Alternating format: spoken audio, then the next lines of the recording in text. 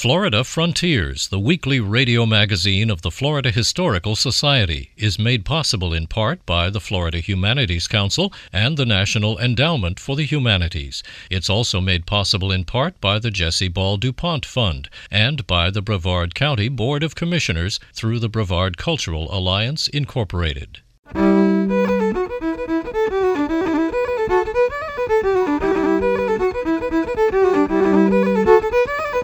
This is Florida Frontiers, the weekly radio magazine of the Florida Historical Society, on the web at myfloridahistory.org.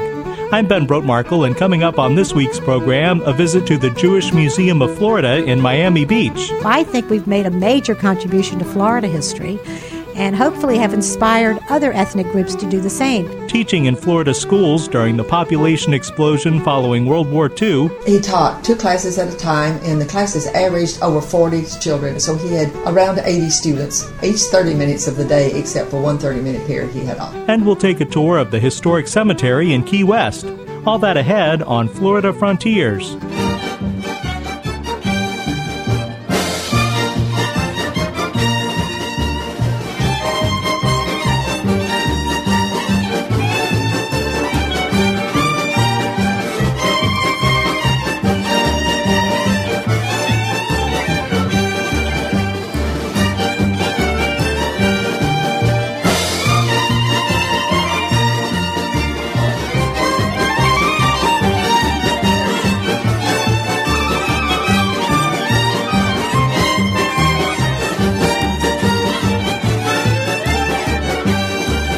Conversos, Jews who publicly converted to Christianity under the threat of the Spanish Inquisition, probably came to Florida in the 1500s and continued practicing their religion secretly. Spanish records list people with Sephardic Jewish names among the first settlers of St. Augustine. Jewish people could not legally live in Florida until 1763, which is when Alexander Solomon, Joseph de Palacios, and Samuel Israel immigrated to Pensacola. This fascinating history and much more is preserved at the Jewish Museum of Florida in Miami Beach. Long before the museum came into existence, founding executive director Marcia Jo Zarevitz began a quest to collect and document Jewish history throughout Florida. I moved to Florida in 1960. I'd always been involved in the organized Jewish community and was rather horrified that there was no documentation of Jewish history in Florida. I couldn't understand that. I was involved nationally, and everywhere I traveled, I would meet with other women, and we talked about why we were involved, and they were involved because their mothers or their grandmothers or their aunts, somebody in the family had been involved. And I'm thinking, the Jews in Florida are really bereft of a history. There has to be something. We talk about Jewish continuity. How can you have continuity if you don't have a past? So I started asking a lot of questions because I tend to do that. And to my horror, no one had ever researched or documented it at all. The scholars up east considered Florida not important for Florida Jewish history. They assumed it began on Miami Beach after World War II, and that was the beginning and the end. So I said, no, there's got to be more to it. So I actually started a fabulous personal adventure that I think has benefited the entire state, not just the Jewish community, but the totally multi-ethnic community that we have, because the story that we are telling is of the immigrant experience. And I think some people tend to forget that all of us are of immigrant stock of some generation. Someone came from another place to America and to Florida. So I started an 8-year adventure. I traveled around the state, starting with Pensacola to Key West, and a lot of people don't realize that's 1,000 miles. We're a very long state. And I met with people in each community, volunteers, lay people, and I said, we need to research and document the Jewish history of your community. And people would constantly say, oh, there's no history here. And I said, well, whatever it is, we want to retrieve it. Zarevitz organized teams of volunteers in 13 Jewish communities around the state, including Pensacola, Tallahassee, Jacksonville, Orlando, Tampa, Miami, and Key West. She learned how to conduct interviews from oral historian Samuel Proctor at the University of Florida. For 8 years, Zarevitz and her team of volunteers collected stories, photographs, and artifacts.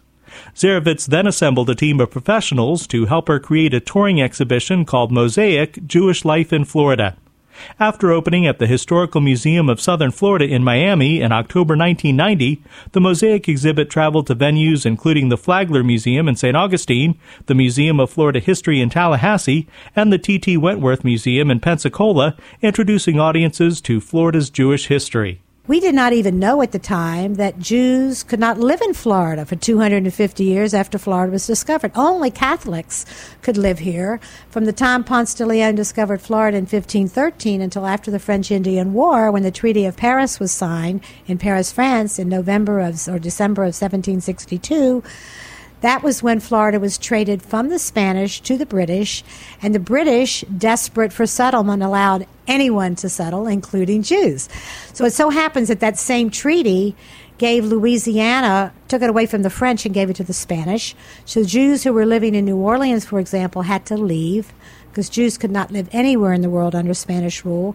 And 3 of them went to Pensacola, Florida in 1763. So that was the beginning of documented Jewish life in Florida. We also found out that Florida was brought into statehood in 1845, the 27th state, by David Levi-Uley, a Jew. The first person of Jewish ancestry to even serve in the United States Congress, but who knew? So we have had more than 250 Jewish mayors. In other words, we have contributed, we as a Jewish community, have contributed greatly to every area of development of Florida, but nobody knew the stories. So this exhibit became very popular. And people along the way would say, you know, you've been wandering Jews long enough. People knew, even non-Jewish people know the term wandering Jews. So they said, you need to find a permanent home. Obviously, everything that you've collected, and I had collected about 6,000 photos and documents and artifacts, wasn't everything. So they said, you need a home. In the mid-1990s, the Jewish Museum of Florida found a home in what had been Miami Beach's first synagogue in 1929 and an Orthodox synagogue next door built in 1936. Marcia Jozerovitz led the restoration of the buildings in 1993. We're sitting now in a 1936 Art Deco design by Henry Hohauser, the most prominent of the Art Deco architects. He designed this building in 1936 as the second synagogue for the first Jewish congregation on Miami Beach that started in 1929 in the building which we now own next door. But we started in this primary building, the 80 stained glass windows, a Moorish copper dome, a sloping floor. Had a lot of challenges, because how do you create a museum with a sloping floor and stained glass windows all over? But we were able to do it, and we raised the money. The building was about to be torn down, I should mention. The buildings are both on the National Register of Historic Places, but our city was letting them being torn down. So I went to the city immediately to get a moratorium against tearing them down. I said, give me 6 months to see if I can raise the money. So we did raise the money, and we restored this building, and we opened in 1995, and we're extremely successful in telling the story of the immigrant experience, being focused on the Jewish story, but the acculturation process of everyone's family. The exhibition Mosaic, Jewish Life in Florida, makes up the core of the Jewish Museum of Florida. A timeline at the front of the museum places Florida's Jewish history in a national and international context. Documents, photographs, and artifacts are displayed, including the watch belonging to George Dolinsky of Jacksonville, who is the first known Jewish boy born in Florida in 1857. Now, there are several reasons why I like that watch. First of all, on the back it has a relief of Moses holding the Ten Commandments. It's a beautiful artifact. And the numerals, the hours are in Yiddish, Hebrew Yiddish letters. But the significance of the fact that the first known Jewish boy born in Florida was so proud of his Jewish heritage that he carried this watch his whole life, and that it speaks loudly to the fact that, yes, Jews were here that early. He wasn't the first child that we know of born in Florida. There was a Jewish girl born in Pensacola, Virginia Myers, in 1822, but we don't have anything of her. We have a picture of George, and we have this artifact. And, of course, everything that we have here, and we now have over 100,000 items in our collection, but everything has a story, even how I got it. When I went to Jacksonville repeatedly to to document the story of the Dolinsky family, which, as far as I still know, after 25 years of doing this, is still the earliest known continuous Jewish family in Florida, the Dolinsky family in Jacksonville. And I would talk to different members of the family because different people tell you different versions of the story, and you have to kind of put it all together and see what's the correct one. And when I met with one of the members of the family, she told me about this watch that she had locked away in a safety deposit vault in a bank that no one in the family knew about. So I was able to convince her to loan it to us, first for the traveling exhibit, and then when we became a museum, to convince all these people to donate these things to the museum for our permanent collection. And, of course, members of the family that continue to come here, we had one as recently as last week from Chicago, are so shocked that they never knew about this. Of course, they're very proud that now everybody knows the story, but to think that this was in the family and they didn't know about, they're a bit miffed. While the Mosaic exhibition is permanent, rotating displays exploring other themes of Jewish life in Florida change frequently. Marcia Jo Zarevitz. We expand on those themes from the core. So one of those happens to be the military. So right now you will see in the center of the hall a fabulous, extensive exhibit on Florida Jews in the military that starts with the Seminole Wars in 1833. For example, Fort Myers, Florida is named for a Jew, Abraham Myers, who was a West Point graduate in 1833, was sent to Florida to fight in the Seminole Wars and did such a good job servicing the fort as a quartermaster that they named the fort for him, and therefore the city became the city of Fort Myers. So, of course, it brings it up to the current days. In addition to collecting Jewish history in Florida, creating the Mosaic exhibition, and establishing the Jewish Museum of Florida, Marcia Jo Zarevitz is author of the book Jews of Greater Miami. She also co-wrote the Florida Jewish Heritage Trail, published by the Florida Department of State, which identifies 250 sites of historic significance. One of the criteria is that the state imposes that the sites still have to be in existence. So that limited us a lot. My co-author was Rachel Heimovitz of Orlando. We had worked together when I lived in Orlando on many projects. I guess if I have to think of a community that is just so interesting that people don't think about it, it's Ocala. Because Ocala there were phosphate mines there in the early days. That's where troop trains for the Spanish-American War went through there to take troops to Tampa, to sail to Cuba. There's so much early history there. And there was a really, proportionate to the size of the population, a very large Jewish community there. That we've had mayors, we've had school superintendents, the houses of many of these people are still there. We had a state legislator, for example, Marcus Frank, who was on the city council for 40 years in Ocala, went on to become a legislator. And those families still live in Florida today. As a matter of fact, to connect it, one of the descendants of one of those early Ocala families was unfortunately one of those who was killed in Iraq in the current wars. So we come full cycle. The family has been in Florida for more than 100 years, and then to have a descendant killed in the Iraq War. But Ocala has a fascinating Jewish history, as does Pensacola, as does Tallahassee and Jacksonville, all the northern Jewish communities, and Key West. Because Key West was an unblockaded port during the Civil War. And a lot of people forget that immigrants could come directly into Florida, into Jacksonville, and into Key West because they were ports. So many people think that everyone came through Ellis Island. Well, Ellis Island wasn't even in existence when many of these people were already coming to other ports in America. So I like to talk about the immigration from specifically Hush, Romania, that came into Key West, and from a place called Pushalatas, Lithuania, that came into Jacksonville. And very many, it was called chain migration. One would come, for example, a big name in Miami is Wolfson. Mitchell Wolfson created the first television station in the state, the Wometco Theaters, which is the Wolfson-Meyer Theater Company, the Seaquarium. He's the biggest founder of Miami-Dade College, which, as I understand, has the largest endowment of any community college in the nation. His son was the first Jewish mayor of Miami Beach, which is also part of the military exhibit because he went to fight in World War II.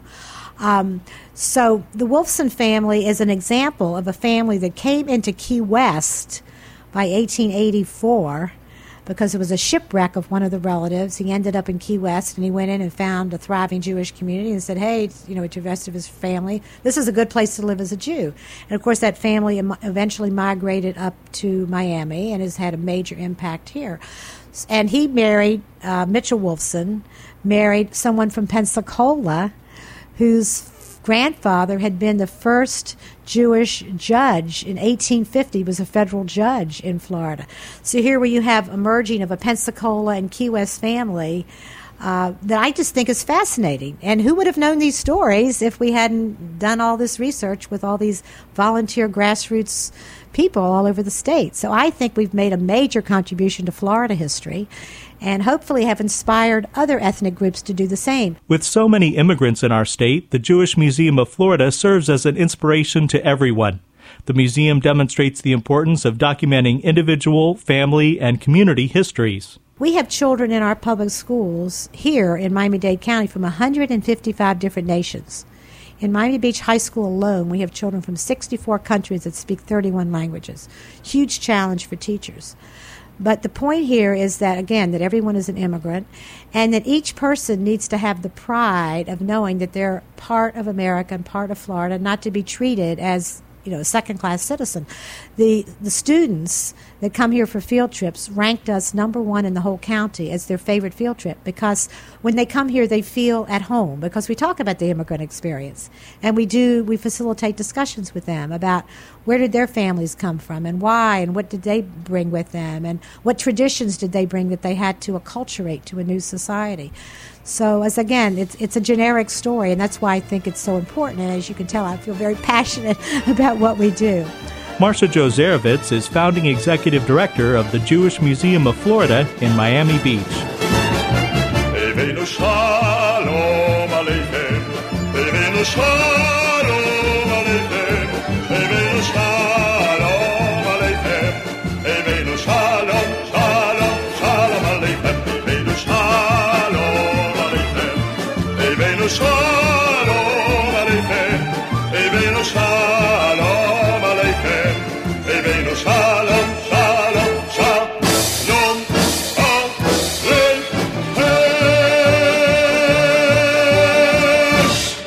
This is Florida Frontiers, the weekly radio magazine of the Florida Historical Society. I'm Ben Brotmarkle.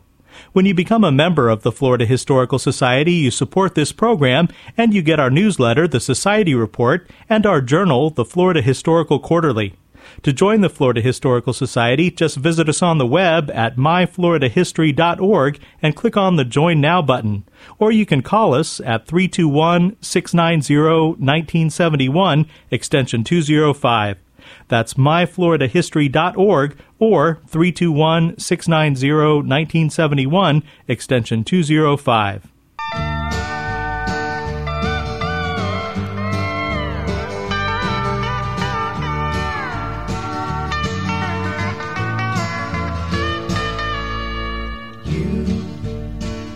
Are on the road must have a code that you can live by, and so become yourself, because the past is just a goodbye. Teach your children well, their father's help did slowly go by, and feed them on your dreams, the one they picked, the one you know by. As Florida's population exploded after World War II, it was difficult for Florida schools to keep up. Janie Gould talks with a teacher from the period. Florida's population grew dramatically during the post-war baby boom. Schools struggled to keep up and recruited teachers from all over. Ouida Wyatt and her late husband Jack moved from Tennessee to teach in Vero Beach in 1956. They rented a small apartment close to school. The elementary school and junior and senior highs were next to each other, just south of Vero's downtown. The Wyatts had 2 babies and 1 car. There was a grocery store, McClure's drugstore, Birdwin's 10-cent store, and Amelie's children's store, and I could walk to all those places. Jack Wyatt's first job was teaching physical education at the elementary school. He taught 2 classes at a time, and the classes averaged over 40 children. So he had around 80 students, each 30 minutes of the day, except for one 30-minute period he had off. So the schools were definitely overcrowded. Unbelievable, really. I believe there were about 1,100 children in the first 6th grade. But she didn't have second thoughts about having moved to Florida. What I liked about it more than anything is the good weather here. I couldn't believe when wintertime came that diapers didn't freeze on the line. Jack and later Ouida supplemented their salaries by driving a school bus. Some people will remember Dr. Guerin. He had a little boy who rode Jack's bus. Mrs. Guerin called one afternoon. She says, "Jack, I don't know who else to call. My husband is in surgery. Jimmy hasn't come home from school. I don't have a car. I don't know what to do, and I think he's probably in the picture show. Could you possibly go down and check?" Jack went down. Sure enough, he was right there, sound asleep, and so he picked him up and took him home. In the 1950s, girls often wore flouncy crinolines under their skirts, which made the hallways even more crowded. Ouida Wyatt taught physical education at the time. Out in the locker room, it was so crowded with all those crinolines, because the girls had to wear a uniform for physical education, that I put eye bolts in the ceiling and ran wires and took clothespins to hang them up there and get them up over our heads without asking permission, in order to be able to have room enough that I could see what was going on in the locker room. You had 7th graders through 12th graders in the locker room all the time. You could just barely squeeze around in there. That must have been a sight, 50 crinolines hanging up on a clothesline in the locker room. Well, it was. It's funny to even think about, but it was also a sight in the halls where you had all these crinoline skirts and girls holding them in as they walked down the hall, because it was crowded. It was unbelievable. At one time, it was so crowded that if you had a study hall and the weather was good, you just went out and sat on the ground outside. People were moving in like crazy, and every year they would have to search for teachers. Vero Beach was such a wonderful town. It was not like the small towns of Kentucky and Tennessee, where if your grandfather wasn't born there, you were an outsider. A lot of the stores in town gave teachers 10% discounts, including Emily, because that's where I bought the first disposable diapers. 10% off tells you how badly they wanted teachers and wanted to keep them. Did pretty much all the stores do that? Well, most of the stores we traded at did. A generation earlier, Vero schools provided a dormitory for single female teachers. It was known as the Teacherage. The late Catherine McClure, who moved to Vero from Georgia in 1926 and later became principal of the elementary school, told Ouida Wyatt about it. There weren't any suitable places for young women to rent, and they had lots of very strict rules for young women and how they would behave themselves. The school system did? Yes. Catherine said that it was a great place to be, though, because there weren't very many single women and there were lots of single men, so you had lots of gentlemen friends. But the teachery, she said, was a real experience. It was just a wooden building, and it was up on blocks. And she said everybody had chickens, so the roosters woke them up every morning, and a lot of the chickens would go under the building, sometimes the armadillos, maybe a pig sometimes, and an occasional skunk. And it was on the school property? Yes. Was it rent-free, living there? She didn't say. Times were good when they first came. Florida was booming in 1926, and it was booming in 1956 when we came.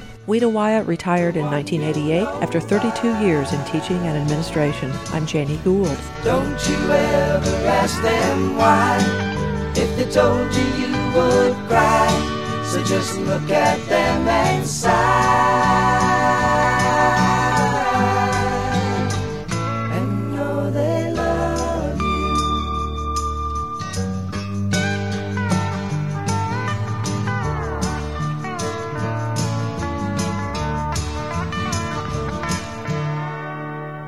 This is Florida Frontiers. Sometime in the mid-19th century, cemeteries were moved out of churchyards and homesteads to become the landscaped, park-like places we know today. Florida has many old burial grounds, but none more fascinating than the historic cemetery of Key West. Bill Dudley takes us there. This is the Mitchell family vault. It's very unusual. Features gable roofs and arches, and supposedly... Russell Britton is sexton of one of the country's most unique cemeteries on the island of Key West. Today he's showing a small group around the 20-acre grounds located in the center of the island's Old Town. In addition to the unusual-looking bricks... One of the first things you notice here is that space is in short supply. Large and small, shiny new granite side by side with crumbling stucco, the vaults and markers seem to crowd in on each other. The older northwest section is a jumble of graves above and below ground. Many are unmarked. Some seem half swallowed up by the grassy earth. Later, in his office in a small house near the entrance to the cemetery, Britton looks through faded paper records of burials dating back over 150 years. I spend about 40% of my time searching for grave sites in the cemetery. And you'd think, well, don't people know where their family's buried? And quite often, they don't. The cemetery was established after an 1846 hurricane that swept through Key West, at that time the largest, most prosperous town in the newly created state of Florida. George Bourne is executive director of the historic Florida Keys Foundation. After that storm, the contemporary accounts tell us that there were bodies scattered across the island and human remains lodged in trees. So not surprisingly, the city decided to relocate the cemetery, and they chose a spot which is very near the highest point in Key West, Solaris Hill. Now that's only 16 feet above sea level, so it's not much of a hill by any other standard but the Florida Keys, but it has been high enough to be high and dry for the last 160 or so years. Crowded together here are the last resting places of Civil War heroes and Cuban revolutionaries, judges, mayors, Florida's first millionaire, and a 108-year-old black Bahamian sailor. There are whimsical epitaphs like that of a local hypochondriac, "I told you I was sick." And there's the grave of Minnie Elizabeth Otto, whose epitaph reads, "Her life was a beautiful morning." Older markers are carved with various coded symbols, such as an oak leaf for strength, an eye for divine vision, a pine cone for regeneration, and a rose for love. A cement outline in the grass may indicate the graves of several members of the same family, their coffins stacked one on top of another below ground. The 1972 report indicated we had between 80 and 100,000, and since 1972, we've been burying at the rate of about 100 to 125 a year. So we have a whole bunch here in a cemetery that was built for 30,000. The thing that makes us unique is we don't have any more room. We don't have any more real estate, so we keep adding people there. Since it's filled up, they've started stacking people on top. Monroe County historian Tom Hambright. Key West was always a multicultural city. Some of the first founders were New Englanders that came here from Mystic River Valley. And the Bahamians, who had been American loyalists, had resettled to the Bahamas, came in. And later, of course, we had the Hispanic influence from Cuba coming in here. And being a major port, we find people from almost all nationalities landing on shore here at one time or the other. Key West was the only southern city that remained in the Union throughout the Civil War. You had a lot of African refugees from Florida and the other places in the South that ended up in Key West, so added to the mixing pot here. Burial practices reflect the values of these many different groups. Some of the dead are above ground, some below. Some want to remain anonymous. I have been told by old conks, old locals, that some of the old folks did not want people to know where they're buried. They don't put a headstone on them. Some folks couldn't afford a headstone, or they intended to put one and they just, over time, just never got around to it. At one time, stones were pretty much a luxury throughout this country. The wealthier class people would have stones, so the poor people would have crosses of wood or something on their grave, and of course, in this climate, that's not a permanent marker. Surprisingly, Britton and his colleagues are often successful in finding lost people. Recently, the grave of a black sheriff's deputy killed in the line of duty over a century ago was located after a long search. For historians, Key West Cemetery provides a cross-reference for their own research. You can read about somebody's life in town, but then you can also go to the cemetery and find out where they're buried and maybe some of the particulars about their death. It just adds another layer to the other historical sources of information out there. We have so much history here. Given that we are a port city and people have come and have gone, it's amazing how many we still have here. I'm Bill Dudley. With funding from the Florida Department of State Division of Cultural Affairs, this report was produced by the Florida Humanities Council. You've been listening to Florida Frontiers, the weekly radio magazine of the Florida Historical Society. Please join us right here again next week. Until then, you can visit us on the web at myfloridahistory.org, join us on Facebook at Florida Historical Society, and follow us on Twitter at myflhistory. Have a great week. I'm Ben Brotemarkle. Florida Frontiers, the weekly radio magazine of the Florida Historical Society, is made possible in part by the Florida Humanities Council and the National Endowment for the Humanities. It's also made possible in part by the Jesse Ball DuPont Fund and by the Brevard County Board of Commissioners through the Brevard Cultural Alliance, Incorporated.